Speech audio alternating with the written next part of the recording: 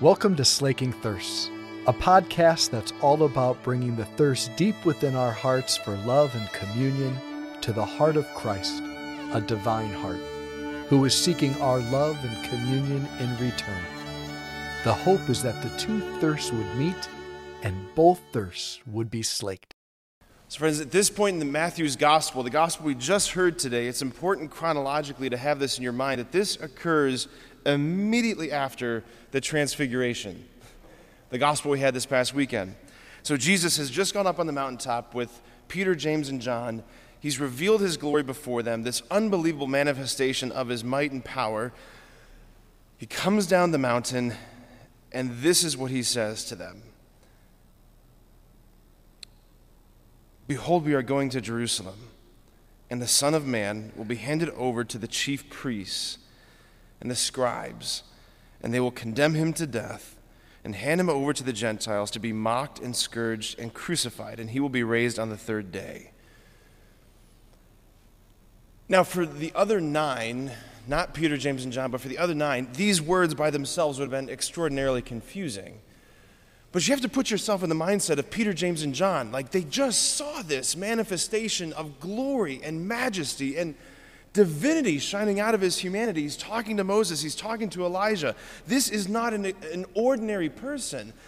And he's coming down the mountain now saying, we're going to Jerusalem. I'm going to be handed over, mocked, scourged, crucified.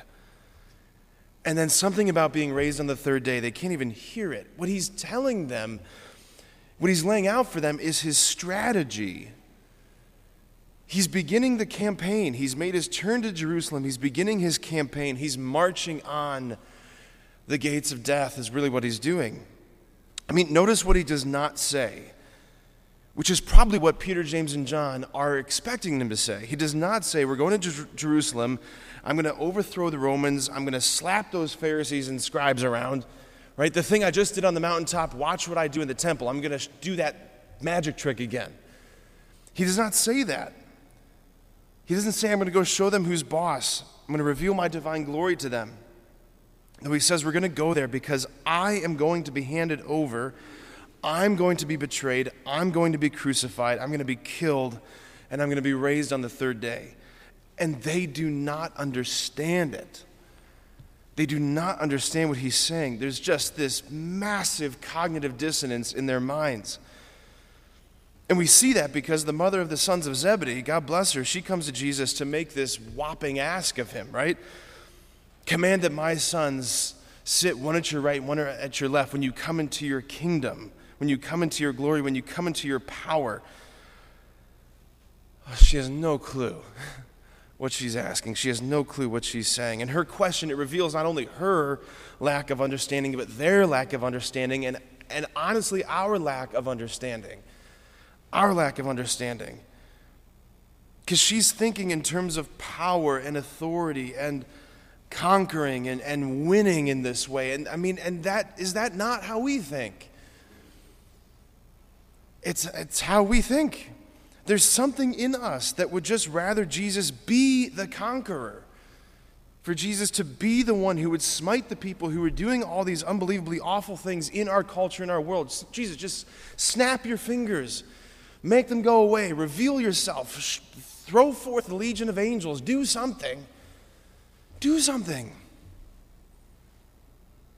Is that not what we hear in our hearts? Is that not what we hear in our hearts? Fight back. I'm reminded of that scene in Gethsemane when Jesus is being arrested by the soldiers. Right? They come to him at night with clubs and torches and weapons. What do you see? Like the battle is about to begin. Clubs and torches and weapons. And Peter, what does he do? Peter's thinking in the terms that we think, right? He draws his sword. The battle's on, fighting tooth for tooth, blood for blood, blow for blow, right? He unsheaths his sword and strikes the high priest's slave and cuts off his ear. Is that not how we're supposed to fight? And what does Jesus say? Put away your sword. Put away your sword. He's fighting in a way that the world has never seen. Because this is an entirely different kind of battle.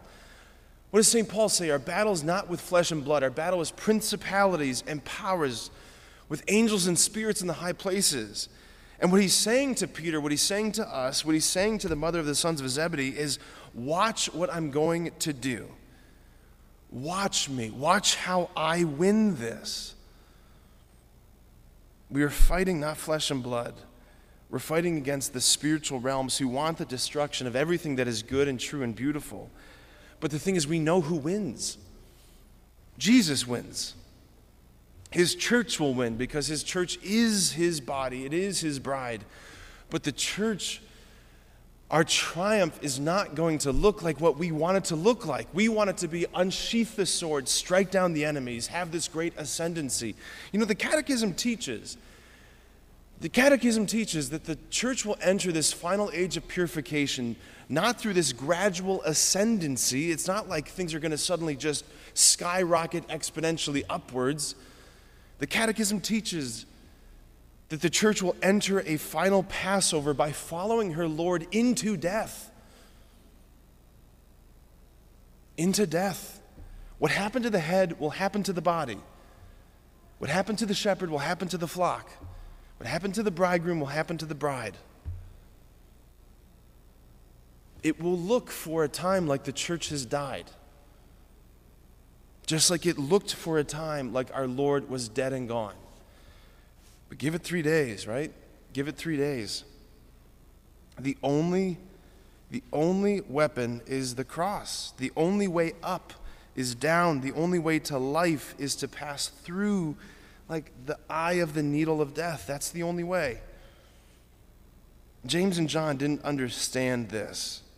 The apostles didn't understand this. They eventually did, because they did also drink from the chalice of suffering and death that Jesus drank from. They were also martyred. They also gave their life. And in so doing, they entered into eternal life. The same chalice is being held out to all of Jesus' disciples today. And I pray that we would be willing to follow him, because it's the only way. It's the only way. Amen.